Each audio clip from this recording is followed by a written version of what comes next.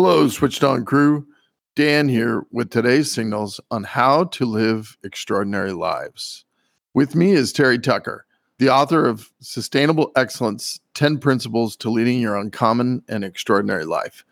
A great quote from Terry in the episode. I'm not afraid to die because I've lived.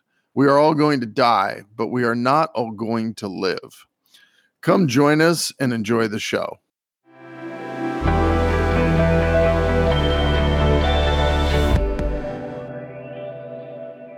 Welcome back to the Switched On podcast. Today we have Terry Tucker with us. He is an author, cancer survivor, and collegiate athlete, and more. Welcome, Terry. Excited to have you on the show today. Let's dive in and have you start by giving us a bit more insight on your background. Thanks, Dan. I appreciate you having me on the show. I was born and raised in Chicago. I am the oldest of three boys. I am 6'8". I have a brother who's 6'7", who pitched for the University of Notre Dame. I have a brother that's 6'6", who was drafted by the Cleveland Cavaliers, and my dad was 6'5". So if you sat behind our family in church growing up, there wasn't a prayer's chance you were going to see anything that was going on whatsoever. And we had a mom who always wanted us to sit in the very front row, the very front pew at church. So I'm sure there's a lot of people that didn't get a whole lot out of Mass when we were growing up. But athletics, specifically basketball, was an important part of my life. And I attended college at the Citadel in Charleston, South Carolina on a basketball scholarship, despite having 3 knee surgeries in high school. When I graduated from college, I moved home to find a job. I was the first person in my family to graduate from college, and I was all set to make my mark on the world with my newly obtained business administration degree. And I look back now and realize what a knucklehead I was, and I didn't know anything about business back then. Fortunately, I was able to find that first job in the marketing department at the corporate headquarters of Wendy's International, the hamburger chain. But unfortunately, I ended up living with my parents for the next 3.5 years as I helped my mother care for my grandmother and my father, who were both dying of different forms of cancer. In my professional career, I've been a marketing executive, as I said, at Wendy's. I've been a hospital administrator, a customer service manager, a police officer. I spent 3.5 years as an undercover narcotics investigator. I was a SWAT team hostage negotiator, a school security consultant, a high school basketball coach, most recently a motivational speaker and author, and then for the last 9 years, a cancer warrior. My wife and I have been married for over 27 years, and our only child, a daughter, is a graduate of the United States Air Force Academy and is an officer in the newly created United States Space Force. So that's kind of me in a nutshell. Wow, it's really a cool background. You said something that cracked me up because when I graduated my undergrad, I was a knucklehead as well. And I look back, there was one particular statement I made that I often I'm horrified that I said these words, but I told my parents, I am so glad I'm done learning. I just want to go make money. And after engineering school, I was just beat up and tired, but I look back now and go, oh my God, I hadn't even started my learning journey. And so, yeah, it's quite interesting to look back at that younger you and some of the things you thought and said. Exactly. I'm sure my dad thought, just be quiet and go do your, listen to just be a sponge, absorb whatever you can and learn as much as you possibly can. Yeah. One of the things that you had mentioned in the pre-show and in some of the things I had read about you was, the thing that you've learned on this journey is during all your pain and suffering is that you had 2 choices. And I really wanted to hear you talk about that for a couple minutes. Sure. So I guess that I need to sort of set that up a little bit. The greatest challenge of my life really began in 2012, early in 2012, when I was diagnosed with this rare form of melanoma that presented on the bottom of my left foot. By the time the cancer was detected, it had metastasized to a lymph node in my groin. And because my cancer was so rare, it was recommended that I be treated at MD Anderson, which is probably the best cancer hospital that we have, probably in the world, certainly in the United States. I want your audience to understand that what I'm going to describe to you is what I experienced during my cancer journey. I realize there are thousands and thousands of people out there who are suffering terribly with their diseases, whether they be mental or physical. And I make no claims to have the market cornered on suffering. But one thing I've learned is that suffering is one of life's greatest teachers. So at MD Anderson, I had 2 surgeries to remove the tumor and all the lymph nodes in my groin, and I had a skin graft to close the wound on the bottom of my foot. After I healed, I was put on a weekly injection of a drug called interferon to help keep the disease from coming back. Interferon, at least for me, was a horrible, nasty, debilitating drug. And I took those weekly interferon injections for 4 years and 7 months before the medicine became so toxic to my body that I ended up in the intensive care unit with a fever of 108 degrees, Wow. which usually isn't compatible with being alive. But while I was on interferon, it gave me severe flu-like symptoms for 2 to 3 days after each injection. I lost 50 pounds during my therapy. I used to joke to my wife that I was pretty sure I was skinny enough that I could go hang gliding on a Dorito, but I basically had the flu every week for 5 years. And I counted it up one day, and this misery went on for over 1,660 days. And the one thing I learned during all my pain and suffering is that you have 2 choices. You can succumb to the debilitating discomfort and misery, or you can learn to embrace it and use it to make you a stronger and better human being. I chose the latter, but please understand that there were days that I felt so poorly and I was in so much agony that I literally prayed to die. I just wanted out of this life. Each day was just a struggle to use my mind to override the apathy and the distress that my body was feeling. Again, I was no better at dealing with pain and discomfort than the next person, but every day I found a way to survive with the knowledge that I'd need to do it again the following morning. Unfortunately, my cancer experience hasn't ended with me conquering my disease. The melanoma that had plagued me since 2012 returned in 2017, and eventually my only treatment option was the amputation of my left foot, which occurred in January of 2018. Cancer returned again in 2019, requiring 2 additional surgeries. And then early last year, an undiagnosed tumor in my ankle grew large enough to fracture my tibia, my shin bone, and that led to the amputation of my leg above the knee during the middle of a global pandemic. Further testing has revealed that I have multiple tumors in my lungs, and I've been undergoing a clinical trial to try to deal with that, but my oncologist is not optimistic about my long-term survivability. But I just refused to be a victim to this malignancy. I vowed to continue my fight. I knew the only way that cancer could win is if I gave up or I gave into the disease or it killed me. I understand what it's like to fight for your life. And the one thing I've learned is that as long as you don't quit, you can never be defeated.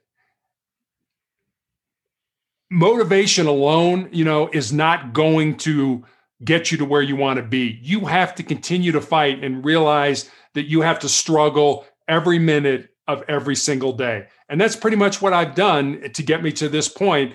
And it's been almost 9 years since I was diagnosed. Man, that is quite a story. It is, a lot of us, you take this life for granted in some ways. And, I was just writing some notes, but, fighting for your life is really a very deep and interesting thought because, I've gone on my own journey that was not propelled by a deep fight like you've had, but I really have started to frame it as, fighting for this healthy living, and really trying to be as healthy as possible in this life so that I can maximize the experience of what we're given. So really, really amazing and inspirational. And it sounds like you have the fight left in you and a fight still to go. So it's pretty amazing.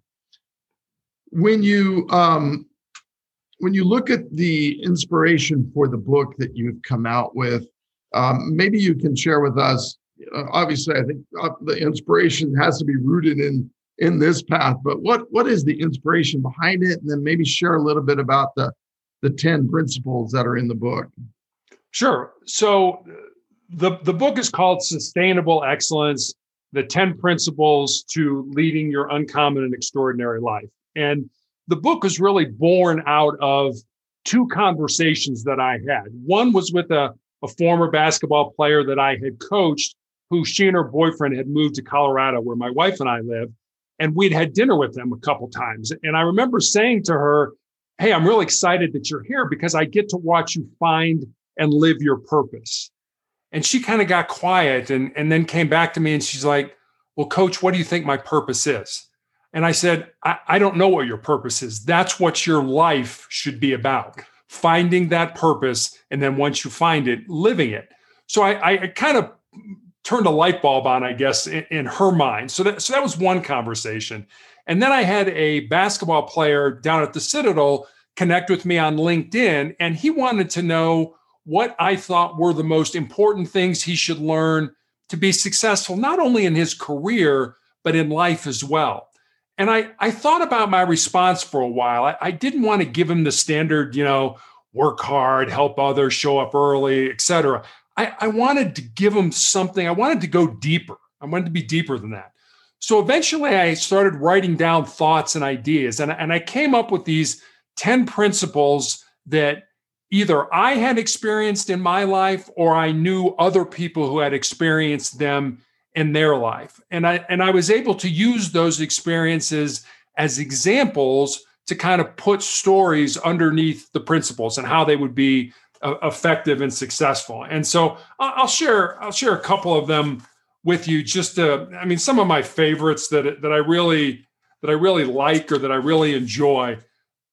The first one, and I think this is so important, and the reason I like it so much is because I violated it a million times growing up. I think we probably all have. And it's this: most people think with their fears and their insecurities instead of using their minds. And I've had people ask me, hey, I'd really kind of like to do this, or I'd like to move in this direction in my job or in my personal life, but it scares me. And I always tell people when they say that, if you feel compelled to move in a direction, if whatever your mind is telling you to do something and it scares you, I tell you to go ahead and do it. Because at the end of your life, you're not going to be disappointed by the things that you did. You're going to be disappointed by the things that you wanted to do, and that for whatever reason, fear, whatever motivated you not to do those. So I always tell people to do that. And I use those principles. I'm like, I'm scared of this. I'm not going to do it. And I get mad at myself now, as I'm older, I think, man, I should have done that. Yeah. So that's one of the principles that I really like. The other one that I'll share with you is that you were born to lead an uncommon and extraordinary life. And that has absolutely nothing to do with how much money you make, what kind of job you have, what kind of car you drive, where you live, etc. We are not all born with the same gifts and talents, but we all have the ability to become the best person that we're capable of becoming. And then the last one, and again, these are not in any particular order, but the one I think that this is probably the most important, and I don't know why I put it last, but it's that I was a big fan of John Wooden, who was the basketball coach of UCLA when I was growing up. And Coach Wooden, his teams were amazing. They won 7 national championships in basketball in a row, which, you're lucky today if you can win 2 in a row. And one of the things that Coach Wooden was, in addition to being a great tactician, he was a great thinker. And he wanted his players not only to be good basketball players, but to be good human beings. And I remember listening to an interview with him one day, and somebody asked him, they were talking X's and O's, they were talking basketball. And somebody asked him, so what do you think is the most important concept, the most important thing that you can impart to your players?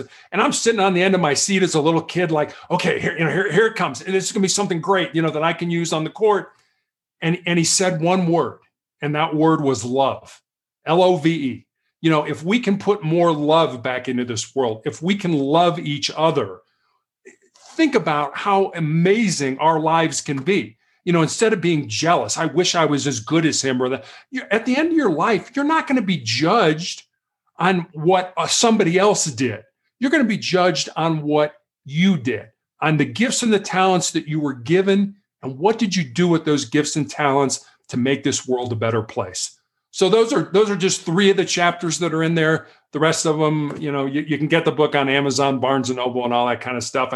I didn't write the book to make money. I wrote the book to help people. And I think one of the greatest things since it's been out, and it's only been out for 3 months, is I had an 87-year-old man contact me and say that he read the book and he wished he had had these principles when he was younger because he thought his life would have been a whole lot better.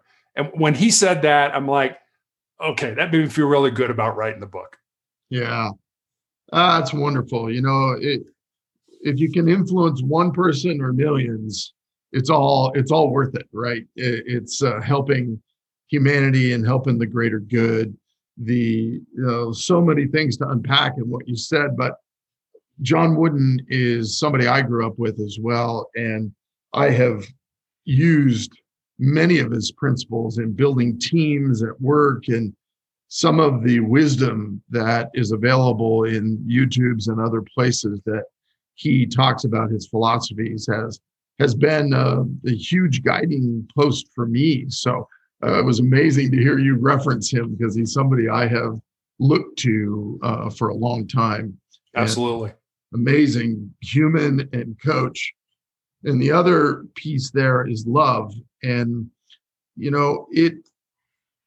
it's such an interesting word because at some levels it's misunderstood because it connotes one thing, but it's such a vital tool for all of us. And for me, when I started to really take on my personal health journey, I actually had to start at a really strange place, which was realizing that I didn't actually love myself enough, that I cared enough about what I was really doing. And so I had to start at this square one of saying, okay, I got to love me. I got to love myself before I'm going to have the energy and the ability to love others. And it was quite both a stripping down, but also on the flip side, it's been amazing once you get comfortable in that whole mindset. So it is. And I don't think love is a word that you hear a lot these days. We seem to always be tearing each other down as a way of trying to lift ourselves up. So love, I don't think it doesn't easily come off the lips of too many people in our culture today. And that's why I'm really committed. It's really something I feel in my heart that, or maybe even more my soul, that I need to put as much love, as much positivity, as much goodness back into this world with whatever time I have left. So if I can do that, I'm way past the, I got to be better than this or the competition, all that. I don't. How can I help you as a person, whoever you are, a young person, a middle-aged person, an old person? If I can do that, then it just makes me feel a whole lot better about myself.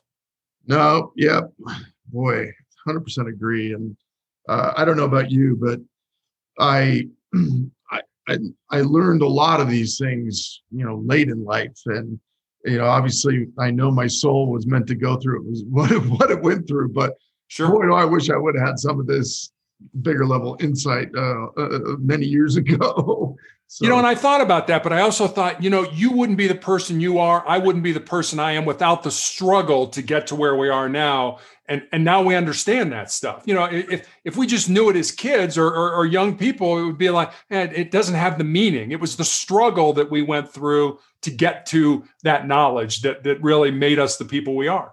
Yeah, 100%. You're right on.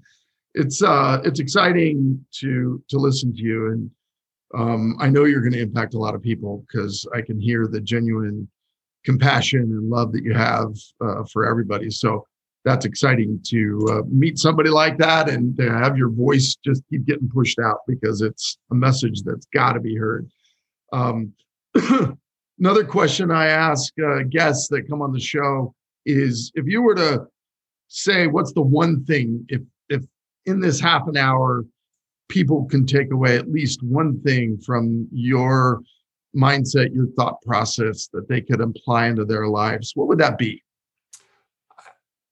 I think the best way for me to answer that question is is to tell you a story about a Post-it note that sits on my desk, and I see it every day that I sit at my desk. I see it multiple times, and it has kind of become my truth. And it has three sentences on it, and the first one is, control your mind or it will control you. Our minds know our fears, they know our vulnerabilities, they know our insecurities. And we all know this. To the brain, we avoid pain and we seek pleasure. So if you try to do something that's uncomfortable, that's out of the norm, your brain's going to be like, hey, I want to go skydiving. Your brain's going to be like, absolutely not. You could die. The parachute could, it'll give you a million reasons why you shouldn't do it. Right. So you need to control your mind. It's the same way with me with cancer. I had to control my mind and realize that all this stuff, you're going to lose your foot. Now you're going to lose your leg in the middle of a pandemic, being the only surgery in the hospital that day with nobody with you. Your wife can't be there. Your family can't be there. You got to make this happen yourself. So you got to control your mind or you're going to lose your mind, in all honesty. So that's the first one. The second one is embrace your pain and suffering and use it to make you a stronger and more determined individual. And this is real important. And this really kind of resonates with me because when I was a kid, I hated, and that's a strong word. And if I could put that in capital letters, highlight it, underline it, italicize it, that would be how I felt about going to the doctor. I used to wait till, if I knew I was going to the pediatrician to get a vaccine, I'd wait till my mom got out of the car and then I'd lock all the doors from the inside because there was no key fobs back then, so she'd have to go in and get the pediatrician and it would be a cat and mouse game to get me out of the car. That's how much I hated doctors and getting a shot and stuff like that. Now I take that pain, I take that suffering, I take, all the vomiting and the diarrhea and losing limbs, and I turn it inside and I use it as fuel or energy or whatever you want to say to make me stronger, to make me tougher. So, when you tell me, oh, you're going to have this thing, I'm like, okay, when I was young, I'd be like, oh my God, no, this is horrible. I can't deal with this. Now it's like, bring it on. It will make me a stronger human being.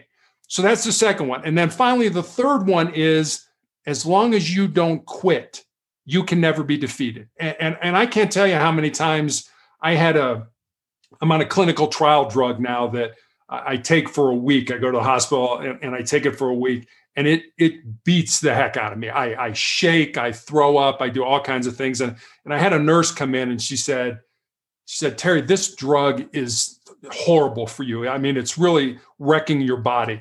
Nobody would think anything less of you if you stopped this drug, if you got off this drug. And I looked at her and I said, her name is Sarah. I said, Sarah, you don't know me. You don't know what's in my heart. You don't know my truths. I said, I may be taken off the drug by my doctor, or I may die on the drug, but I will never quit the drug. I said, I realize this is horrible. I said, but what you don't realize is all this crap, all this pain and suffering, that's fuel. That's energy for me to get stronger. And she didn't understand it. She's young and stuff like that. But I just told her, I said, I appreciate where you're coming from and I understand it, but I'll never quit this. I'll never give up. I'll certainly probably die of this disease, but I will die going down fighting. And I just won't roll over and say, well, that's the way it is. So I think those three things, I know you asked for one, but I kind of put three into one. Those are kind of the things that I would say, if anybody could take something away from what we're talking about today, it would be those three things. Well, that is, your framing of suffering and the way you've managed to turn it into a positive is empowering for all of us. And it's something that I know I've put a lot of work into over the last many years to get myself to think that way. But it really is quite another thing to actually live that way, minute by minute and event by event. And so it's inspiring to hear the message and to hear your conviction and the way you're living into it and leaning in. It's really, really fantastic. Well, I think for all of us, pain is inevitable. Suffering is optional. It's really kind of how you look at it. And you just said something there about, every minute or every event. There's an old, I can't remember who came up with it, but it's about winning the day.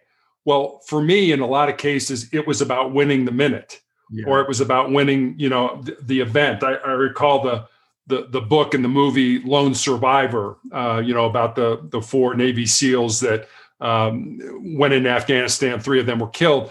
But Marcus Luttrell, the one who survived, I remember listening to him give a talk, and he said, my back was broken and I'm crawling on the ground. And he said, I took a stick and I reached out as far as I could and I drew a line.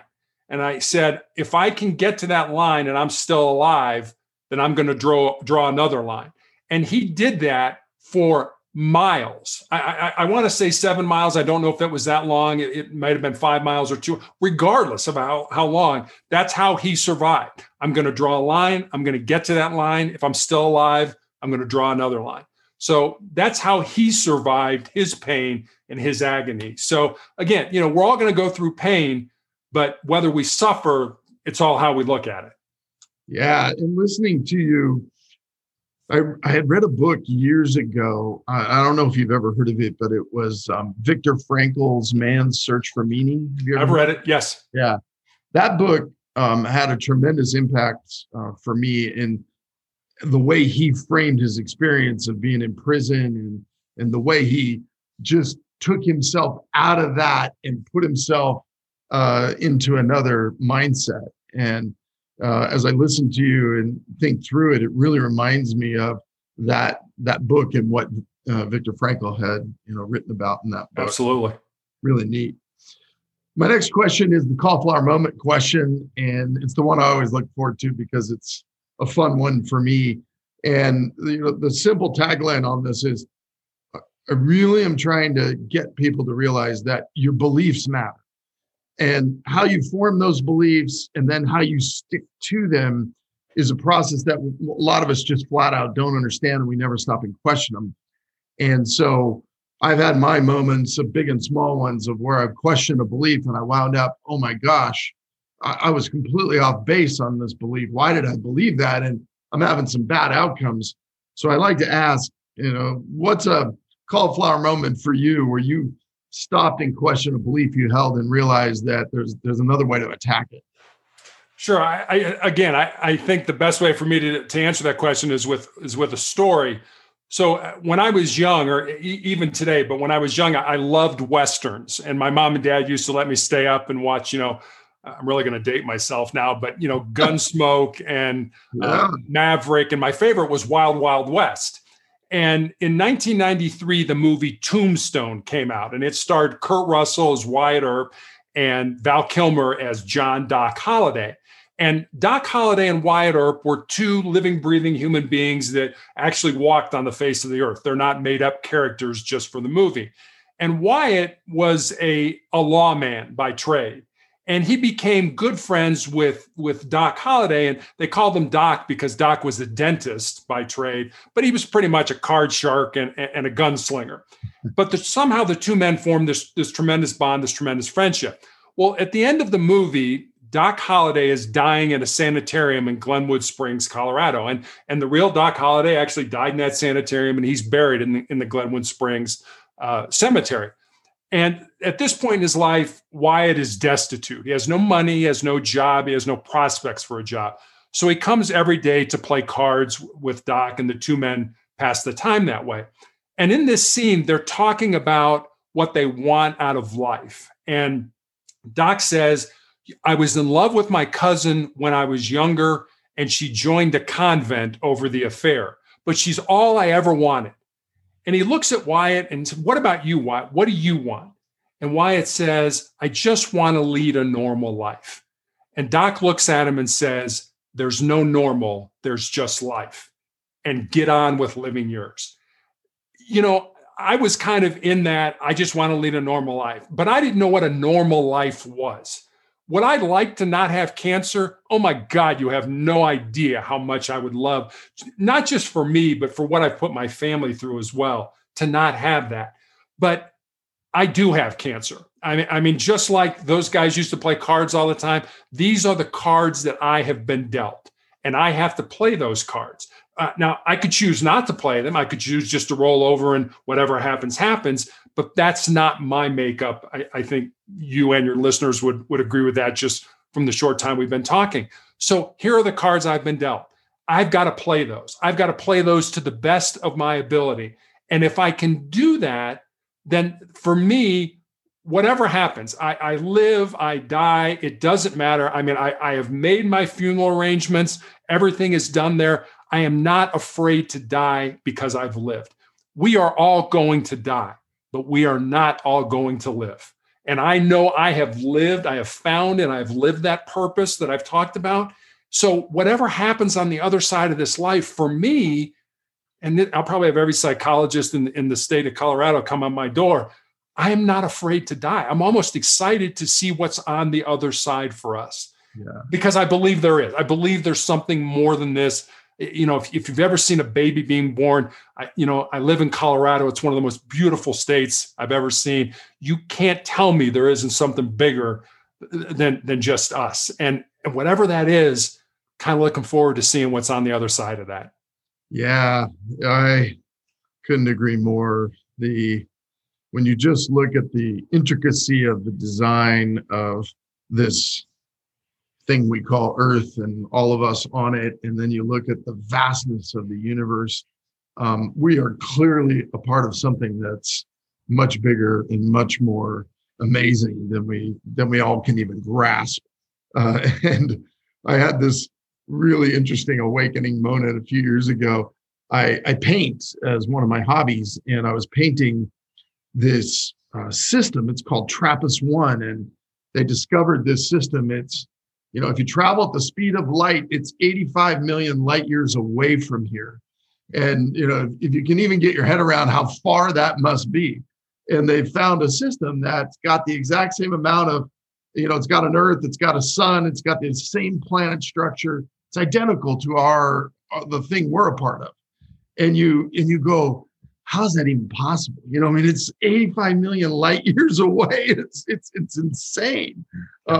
So yeah, totally agree that we're a part of something bigger, and there's amazing things for all of us. And it's a really good cauliflower moment about the no normal, because it's each one of us has our own school that we're a part of, and our own journeys and our own experiences, and that's what makes this so amazing.